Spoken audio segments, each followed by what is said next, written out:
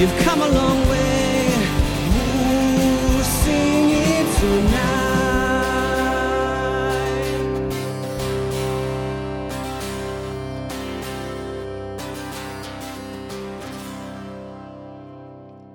It's been quite a week in our world. I got a call last Sunday afternoon from my dad. My dad telling me that his dad, my grandfather, my grandpa, as I call him, who is 91, almost 92 years old, had been rushed by ambulance from his assisted living facility to the Billings Clinic emergency room at about 5 o'clock last Sunday morning. My dad told me, he said, Brian, Grandpa's unconscious. Seems like he had a pretty severe heart attack. His kidneys are completely shut down. And Grandpa, as a matter of fact, is on a ventilator. Doesn't look very good. And I was just like bummed. You know, you get those calls and you're just like, oh, my word. Because my grandpa is such a great guy, like a rock star in my world. He flew a B-17 in World War II. He was a 25-year California Highway Patrol officer. Remember the old TV show Chips? Like any of you, like 9 of you are old enough to remember. Yeah, Grandpa was nothing like the Chips guys. He drove like a patrol car. Wasn't a motorcycle officer, but still, he was a California Highway Patrol officer. Spiritual pillar in our family's life. I grew up hunting and fishing all over the place with Grandpa. And you know this, like, no matter how up in years people who were that close to get and are, you're never, ever ready to let them go, are you? No matter they have the assurance of heaven or not. You're just not ready. And so I said, well, Dad, I don't know what else to do. I'll pray for Grandpa. I'll get myself to Billings as soon as I can on Monday. And I did. And pretty much hung by his bedside until Wednesday evening when I had to leave to come back home. And over the course of just those couple of days I was there, it was absolutely stunning how much Grandpa's trajectory was trending up. Defying the doctor's wildest expectations, his kidneys came back online. He woke up regaining consciousness. His heart is working pretty well, all things considered. On Wednesday morning, as a matter of fact, they took him off the ventilator. That afternoon, they moved him out of the ICU. They've got him up, like, walking around in a regular care room, and they're just continuing to, like, step his... Yeah, thanks God for that. We're really grateful to the Lord for all that. And I was reflecting on that whole experience with the Lord this week, and God really got my attention with the truth that, I know that no matter what happens with Grandpa, he's not ever going to get to the same place health-wise where he was in his 20s or 30s or 40s or 50s or right, so on. He's just not. He's 91, almost 92. His body is wearing out as they do. I found it really quite humorous. They took Grandpa off the ventilator on Wednesday morning and he could finally talk. He'd been trying to talk through the ventilator and that doesn't work very well. And so the nurse asked him, how old are you? And he said, I'm 91. He kind of growled at her. I'm 91, just 9 more years to 100. And my grandpa's pretty stubborn like that, like if he decides he's going to make it to 100, he's going to try to make it. Yesterday he was fighting with my dad saying, I want my checkbook and my wallet. I want to pay my bill and get out of here. He was saying, I was like, I don't think you have that much money, Grandpa, to pay that bill. So I know Grandpa's not going to get back to the place physically that he was when he was a much younger man. But what I absolutely know, there's kind of a spiritual parallel to this. What I absolutely know is that our God, the God of the Bible, delights, doesn't he, in restoring and redeeming the stuff in our lives that's out of order, that's been damaged by sin, that's been somehow broken because of the brokenness of this world that we live in. Isn't that just true about our God? God absolutely delights in restoring and redeeming all of the broken things in our lives. And we're all people. And so we've got lots and lots of broken things in our lives. Damaged things, broken things, things that are in need of being touched by God, being set right by him, being restored by him back to the way that God intends for them to be. And for you, maybe it's a relationship, or it might be a set of relationships. Maybe it's a deep personal hurt that you've experienced at the hands of somebody who you care deeply about. Maybe it's something in your vocational world that's all out of whack and you're just like, I have no idea how that's going to play out. Maybe for you, it's your financial world that's, sort of crumbling around you. Whatever it is, we're all people. And every single one of us walked into this room today in need of God's restoration, in need of God's redemption in some area of our lives. And culture-wide, worldwide, there's this like human trait that is about as broken as anything can possibly be in this world. And it's the way that our culture screams out, mine. Ever hear our world scream? Have you ever screamed out, it's mine? I know I sure have. And in a mine kind of culture, so much of life for so many people becomes about them getting as much as they possibly can. For a whole bunch of people, getting has become a sort of worldwide measuring stick for how we define success. Their success, others' success, measuring income and assets. The more you get or the more you have, the more successful you are. And it all becomes about getting, right? We all hear people say, some of us even say this, I need to get that.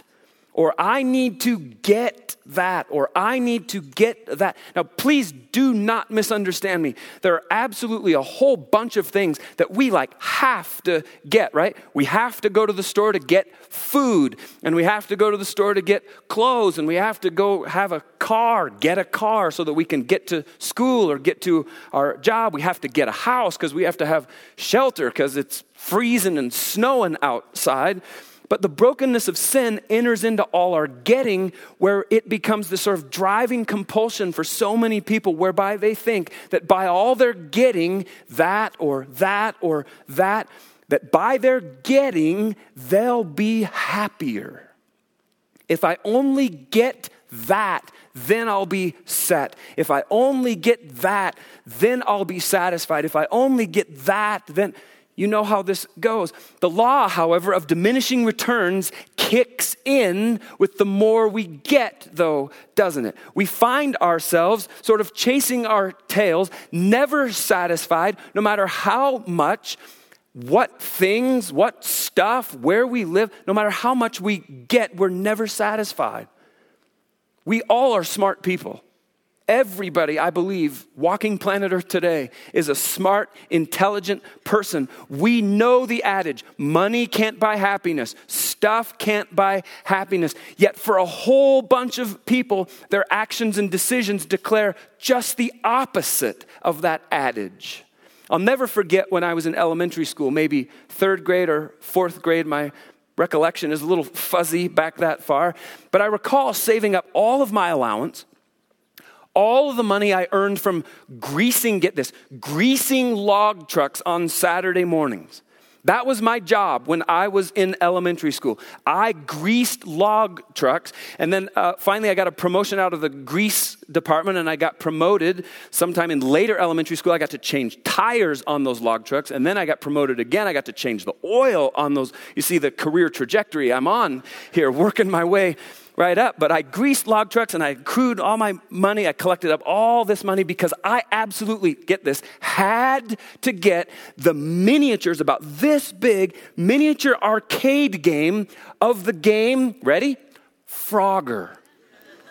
Right? You remember this game where you're a frog and you have to get across this very busy, it's just like this, right? Cars zooming this way and that way, and you've got to not get smushed. There's a fantastic Seinfeld about Frogger. You remember this? You got to watch that Seinfeld episode about Frogger.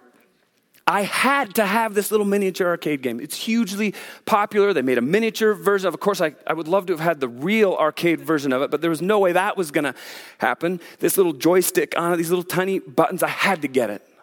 And so on the appointed day, my mom and dad said, okay, we're going to go to the mall and we're going to get this. So I gathered up all my money, and my little town where we lived did not have a store that carried anything like a miniature Frogger game. You could get groceries in my town, and that was about it. So we had to go to the neighboring town. It was about an hour away. Had a big old fancy mall there and stuff. And so my parents drove me there, and they took me to the toy store, and I go in, and I lay all my money down, probably nickels and dimes and pennies, and I buy this thing. It's probably $49.99 or something, and I get this thing. I'm like, oh, yes, I finally got it. Take it back to the car, and I can't play it. And we have to drive an hour to to get back home. And I can't play the game in the car because I get like deathly car sick. A little secret about me, I get deathly car sick. No reading for me, no playing little video games. So my parents locked it in the trunk so they didn't have to clean up a great big mess in the car because I was playing my game. And it was the longest hour drive home ever. It took like 10 hours, and we get home and I get the game out of the trunk of the car and I rush into the house. I tear the box open. I jam the batteries in there and I start playing this game and I play it for about 35 minutes. And then you know what I said? This is really boring. Like, this is just one game on this little tiny console. The joystick's real small. The buttons are real small. The screen's pretty lame. And it'd be real cool if I could play like 3 other games too. But no, this is just one game. Just Frogger dodging cars all day long. In like 35 minutes, I'm over the thing. I'm bummed. I got all kinds of, I saved all my money for this stupid thing. I got buyer's remorse and I am bored. I thought if I got this certain thing, I'd be so happy, but I was so incredibly wrong. And there's a whole bunch of people who think the very way I did back then. And so they chase and they run to get the things that they think are going to make them happy. And guess what? They're not any happier. Not at all. Some of them are even in a worse place because they got like credit card bills and all kinds of buyer's remorse. Like, what have I done, right? And that's just one symptom of the brokenness that plagues a whole bunch of people's finances and generosity. And along comes God. And he says, I love you unconditionally. And I love you so much that I actually want to redeem and I want to restore all that brokenness around all the mine, all the getting, all the I have to haves. God says, I want to heal that. I want to redeem that. I want to restore that and bring it back to the order in which it's supposed to be in.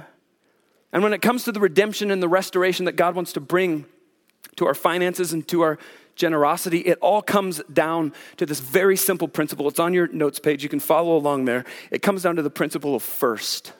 It really all comes down to the principle of first. And I just want to tip you off here. Some of the things that we're going to talk about today, I've been learning from a guy named Robert Morris. You might write his name down. He wrote a book. You might write this down too, The Blessed Life. It's a tremendous read, one I highly, highly recommend. And I've been learning a lot from Robert Morris through this journey. I'd invite you right now to turn in your Bible, or if you have a Bible app, however you access your scripture, Exodus chapter 13, if you would. And before we get into the text, I want to say that I know this is an Old Testament scripture, and I know that some people in the church, they get kind of funny when we talk about money and the Old Testament. But I just want to say that the principle we're going to look at today, Exodus 13, it isn't like firewalled off in just the Old Testament of scripture. This principle we're going to talk about runs through the whole of the Bible, all the way from the Old Testament right through into the New Testament. It's not real complex. It isn't real complicated. It really boils down to this. It's about simply putting God first in our lives. That's what it all boils down to. Putting God first in our lives. And some of you know this, that there's something so incredibly powerful about putting God first in our lives in such a way that when we do that, when we put God first, everything else just comes into order, doesn't it?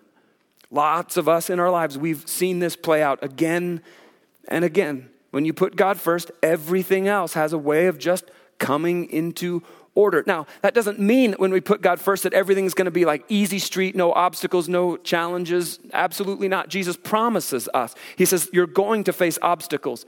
He assures us, remember, that we're going to face challenges.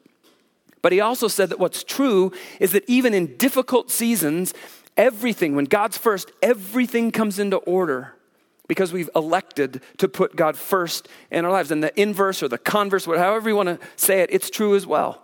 When God isn't first in our lives, everything else has a way of just sort of falling out of order, doesn't it? And lots of us know that experience as well.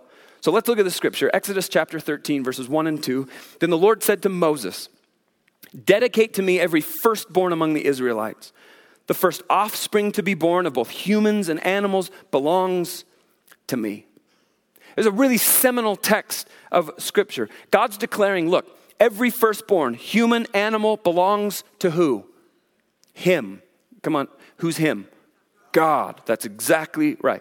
Every firstborn belongs to God. Doesn't matter, human, animal. God says, it's mine. You're to dedicate it to me. You're to set it apart for me. That's very important. to God. Get this. All the firstborn belong to God. Then go down to verses 12 and 13 of that same chapter, Exodus 13. You must present all firstborn sons and firstborn male animals to the Lord, for they belong to him. A firstborn donkey may be bought back from the Lord by presenting a lamb or young goat in its place. But if you do not buy it back, you must break its neck. Now that's gnarly, isn't it? That's God's way of saying you're going to lose it anyway. If you don't do this, you're going to lose it anyway. However, you must buy back every firstborn son. So we're going to look at three things together today. The first one is this. The firstborn is sacrificed or redeemed. The firstborn is sacrificed or redeemed. For example, if you lived in Old Testament days and you raised animals for a living, if you were a rancher, you might call them, every time your animal or animals had a firstborn, and if it was a clean animal, well, then you had to sacrifice that firstborn to God. If it was an unclean animal, then you had to redeem it. This is where the donkey thing comes in, because the donkey is an unclean animal. Then you had to redeem it by the sacrifice of one of those clean animals that God spells out in various texts throughout the Old Testament. So the lamb is a clean animal. The donkey is an unclean animal. And we're going like, okay, that sounds really nice, Brian. I'm not an Old Testament rancher, so what's this got to do with me, right? Here's what it has to do with us. It's God establishing a pattern for us, his people, all the way back in the book of Exodus, for people who call ourselves the sons and daughters of the Most High God. For the people who claim to know and follow Yahweh, the God of the Bible, these are the patterns he's establishing for how his economy, for how his kingdom, how his people, us, are created to live all the way from Exodus to us today, 2016, Bozeman, Montana. So if the firstborn then is clean, it has to be sacrificed. If it's unclean, then it has to be redeemed with the sacrificial offering of a clean animal. Everyone got that? Y'all clear on that? Amen? Amen. That was moderately, Now, we're going to move on. A couple of questions for you. This will require your participation. Were we human beings, were we born clean or unclean? Unclean. Good job. We were born into sin, weren't we? Our sin nature is like hardwired into us. How do we know that? Show of hands, how many of your parents in the room? Yep, lots of parents in the room. Here's the question, deep theological question, lots writing on this. Parents, did you ever have to teach your kids how to do bad things? No, right? You didn't have to teach your kids how to disobey. How many of you had to teach your kids to tell you no when you told them to do something? Absolutely not. Because why? We all came out of the womb, us included, not just our kids. We all came out of the womb sinners. We all came out of the womb unclean. We're naturally inclined to do not the right thing. We're naturally inclined to do the wrong thing. That, by the way, this is a freebie. That's part of what makes parenting such a tough assignment, frankly. Because we're actually, get this, fighting against DNA to teach our kids to do the right thing. We're fighting against DNA every single day because we're all born unclean. Now, second question for you. This is easy. Was Jesus born unclean or clean? Clean. That's exactly right. Do you see how this works? The clean, capital C in this case, the case of Jesus Christ, the clean Jesus had to be sacrificed so that the unclean, that's us, could then thereby be redeemed. You see that? All the way back in the book of Exodus, God is setting this thing up for us. And we're going to take it a step further even. Jesus, as we all know, is God's firstborn, isn't he? He's God's firstborn. Now watch this. Jesus is God's tithe. You get that? Jesus is God's tithe. Now notice, God didn't say, wait, all you ranchers, until you have 10 sheep accrued, and then give me one of them, and go ahead if you want to, give me the lousy one that keeps getting out of the pen and getting into the flower bed. God didn't set it up that way, did he? God does not set up his economy this way. whatsoever. Instead, God says, give me what? The first one before you ever even have any more. And when you do that, God says the rest are blessed. The rest are redeemed. And so when we talk about the tithe that we give to God, God actually means for the tithe to be the first 10%. It's another one of the myriad ways that we put God first in our lives. God does not mean that we pay all our bills, then see if there's enough left over for God. He means for the first 10% to be His. And then He blesses the rest. Jesus is God's tithe. And God didn't wait to see if we'd clean up before He gave Jesus, did He? Not a chance. The Bible tells us that God gave Jesus when? When we were still, here's one way to say it, sitting in our very dirty, messy diapers. That's when God gave Jesus. When we were still very much sinners. When we were mocking Him, when we were spitting on Him, when we were nailing Him to a cross. Jesus is God's tithe. And God gave Jesus, as Romans says, in hopes that we, everybody, would believe. He didn't wait. And we don't wait when we tithe either. We don't wait to see if God's going to bless us and then decide if we're going to give Him 10% or not at the end of the leftovers. That's not faith. God puts it like this in the book of Malachi, chapter 3, verse 10. One of my favorite texts on this topic. Bring all the tithes into the storehouse. That's the church, by the way. We'll talk about that in a minute. So there will be enough food in my temple. If you do, says the Lord of heaven's armies, I will open the windows of heaven for you. I will pour out a blessing so great you won't have enough room to take it in. Try it, God says. Put me to the what? Test. God actually says, you can test me. You can test me in this tithing deal. And believe me, there's not another area in the whole of the Bible where God tells us to test Him except when it comes to tithing. Not a single one. This is it. And He says, look, test me in this and see if I don't pour out a blessing so big that you won't even have the capacity to take it all in. So the firstborn, first principle, the firstborn is sacrificed or redeemed. Second principle coming up for you on your notes page on the screen. The first fruit is what? Offered. The first fruit is offered. Proverbs chapter 3, starting in verse 9. Honor the Lord with your wealth and with the best part of everything you produce. Then He will fill your barns with grain and your vats will overflow with good wine. Doesn't that sound fantastic? Some of you are like, yes, absolutely. And then Exodus 23:19, as you harvest your crops, bring the very best of the first harvest to the house of the Lord your God. A couple of really important principles in view here. First, do you notice where the tithe goes? I referenced it just a second ago. The tithe goes where? To the church, to the Lord's house. The tithe goes to the church. We don't tithe to parachurch ministries. We don't tithe to mission organizations. We tithe to the church. Now get this, important distinction here. We tithe to the church. We give offerings over and above our tithe to other ministries and other mission opportunities and such. But God's real clear. The tithe comes into the Lord's house. And then second principle, you notice what the text says. What's the word on your notes page on the screen right now?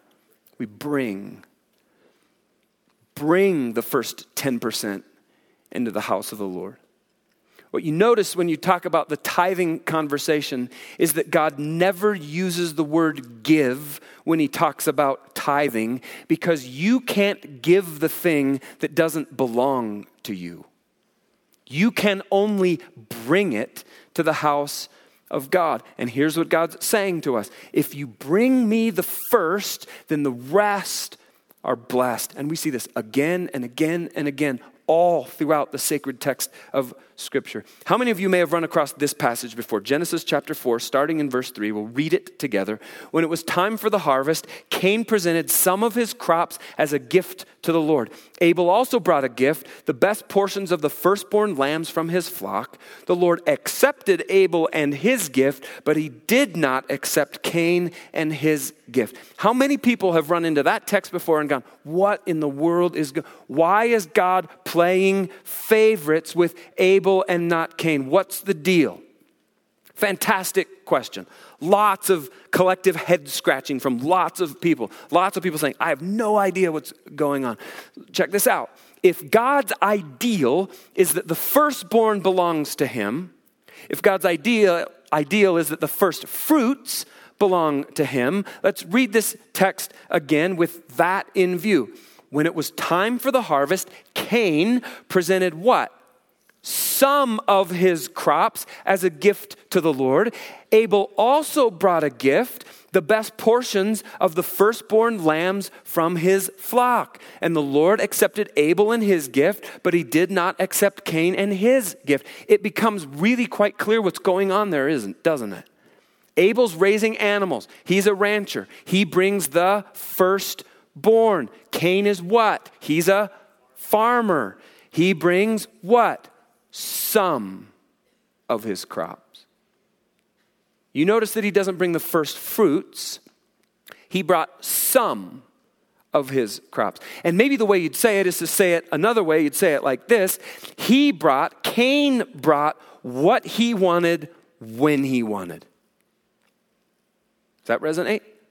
Cain brought what he wanted when he wanted. Now, this is a guilt-free zone. We're not pulling out any sticks, hammering on anybody. This is a guilt-free zone. I'm just going to say this, and this might land a little hard. There's a whole bunch of Christians who live that very same way, aren't there? I'll give what I want when I want. And we go like, wait a minute. If God's going to be first in our lives, we can't do that with any area of our lives. You don't try doing that with your marriage, do you? Those of you who are married, I'll love my spouse how I want, how's that going to go? Abysmally, right? It's not going to work. Why isn't it going to work? Because God, see, he can't ever be second. You get this? God can't ever be second. Now, personally, we can decide to have God at some other place of priority in our lives besides first place, but that doesn't actually mean that God's in second place, because God can't be second, because God's always first. Always first. And God says, so give to me first. Because when you do, or let me say it this way, bring to me first, because when you do, I'll bless the rest. So the firstborn is sacrificed or redeemed. The first fruit is offered. Last but not least, the tithe is first. The tithe is first. Leviticus 27:30. 1/10 of the produce of the land, whether grain from the fields, fruit from the trees, belongs to the Lord and must be set apart. Some texts use the word consecrated. Set apart to him as holy. It's his. Now here's how this really practically fleshes out. If you get paid, let's say you get paid $1,000. And let's say you get paid $1,000 cash, crisp, new $100 bills. What does the word tithe in Hebrew mean? What's it mean? Tithe means what? 10%. That's exactly right. Tithe means 10% in Hebrew. And so you have these 10 crisp $100 bills. You just got paid. First question here. You got your 10 $100 bills. They're nice, new. Here's your question. What's the tithe? How much is the tithe? $100 is the tithe. That's exactly right. Second question. If you have 10 $100 bills in your hands, which one is the tithe? It's the first one. Now, is it from left to right, or is it from right to left? It's a little confusing. So how do you know which one is the first one? You know this? It's the first one that leaves your hand. That's the first one. The first one that leaves your hand is the tithe. The tithe then isn't just an afterthought after everything else is tidied up, taken care of, paid. Let's see if there's some left over for God. No way. Because if we do that, then we're giving God's part, like to the mortgage company or to Costco or, heaven forbid, to the trash collection company or something. And understand, none of those companies, great as they may be, have the power to bless you in any way whatsoever. They cannot, they wish they could, but they can't. So you see, putting God first in our lives means that we put him first in every single way, not in a leftover kind of way. God deserves so much more than just my leftovers, our leftovers. And so he says, my part comes first. And folks, this isn't like a legalistic thing. Not at all a legalistic thing. It's an in your heart, in our heart thing. Is God first? Is God first? Just one more thing and we're going to close up with this. We started in Exodus 13. We stopped in Exodus 13:13. I want us to read on just a little bit. Verse 14. Verses 14 and 15 as a matter of fact. And in the future, the text says, your children will ask you, what does all this mean?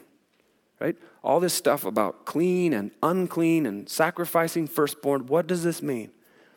And then you will tell them, with the power of his mighty hand, the Lord brought us out of Egypt to the place of our slavery.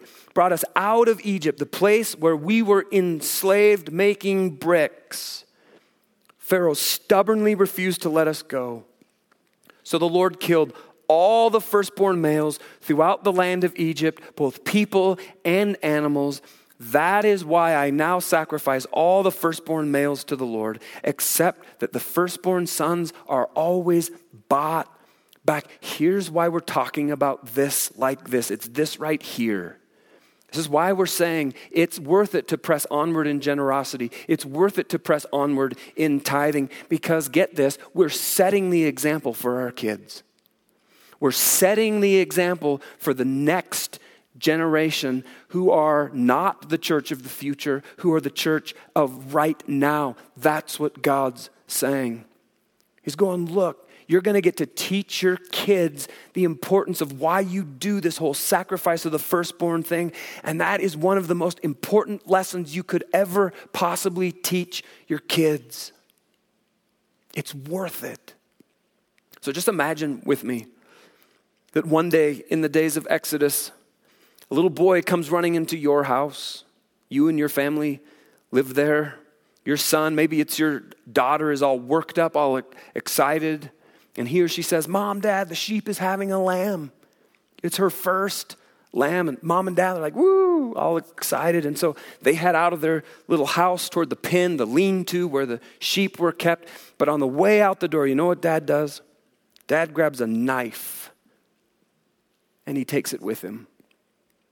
And the little family, your little family, you gather all around the sheep pen and you're looking at this new little lamb, the miracle of life.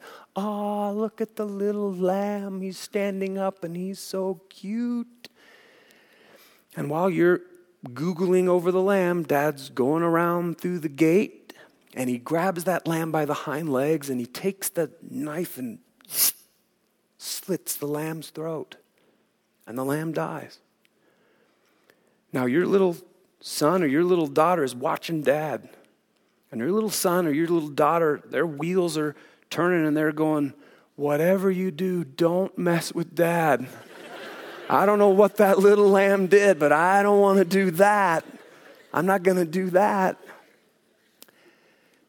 But over and over and over again, as your son, as your daughter, as your sons and as your daughters grow up, your kids see this over and over and over again. Every time the lamb has her firstborn, it's the same deal. Dad kills the firstborn.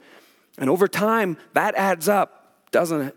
Over time, that tithe adds up. And little kids look on, and as they become bigger kids and they understand the power of money and they understand what money is and they understand commas and decimal points and all that, they begin to go like, that's a lot of money. Why in the world would we do that? Why in the world would we kill that? Why in the world would we give all of that away? And God's saying, look, when your kid comes to you and says, why? You get to turn around to your kid and say, son, you get to turn around to your kids and say, daughter, I need to tell you something about our family that you might not have known before now. And it's that we haven't always been in the ranching business. As a matter of fact, we didn't used to have anything. We used to be slaves of Pharaoh in Egypt. We were in bondage. And then you get to go, but God with his mighty hand delivered us, and we're free. We are set free, and therefore we happily give to God because every single thing we have comes from him. It all came from him. It's his. And we just give some, we just bring some of it back to him. Take your stuff and set it aside if you would. And I just invite you to close your eyes and bow your heads. And maybe you just reflect on this question with the Lord. God, what is it that you're saying to me today? God, what is it from all this that we've talked about? What is it that you've got for me?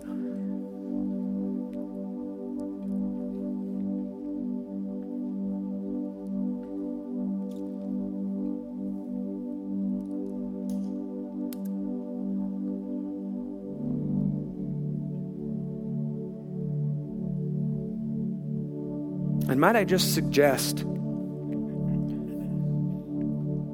what God might have for every single one of us is that we would put him first in everything.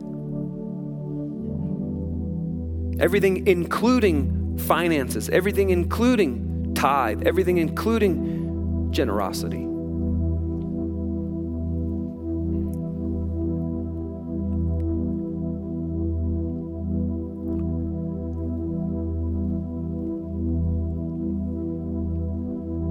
God, we're just thrilled beyond measure that we get to look across our lives and go, but God, by his mighty hand, set us free. And we worship you and we praise you and we thank you from the depths of our souls that that's true, that you did all of that, that you set our feet in this new place. And then, God, that we get the privilege of living life your way. And we acknowledge, Jesus, that it's difficult to put you first in every area of our lives. It just is.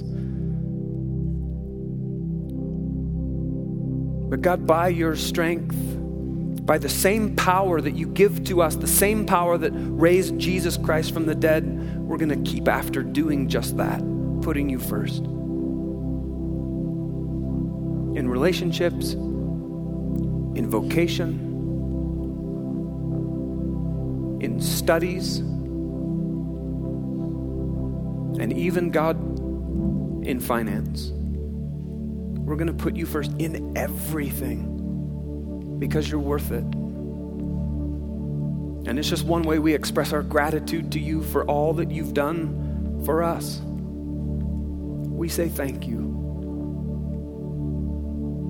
Only God could have done what you did. And so, Jesus, we worship you. Thanks for listening. We hope this time has allowed you to dig out more of who God has made you to be. If you made some kind of spiritual decision today and are interested in what's next, we'd love to connect with you. For more information or to get in touch, please visit journeyweb.net. If you're interested in supporting our ministry, you can give online at journeyweb.net/give. Thanks.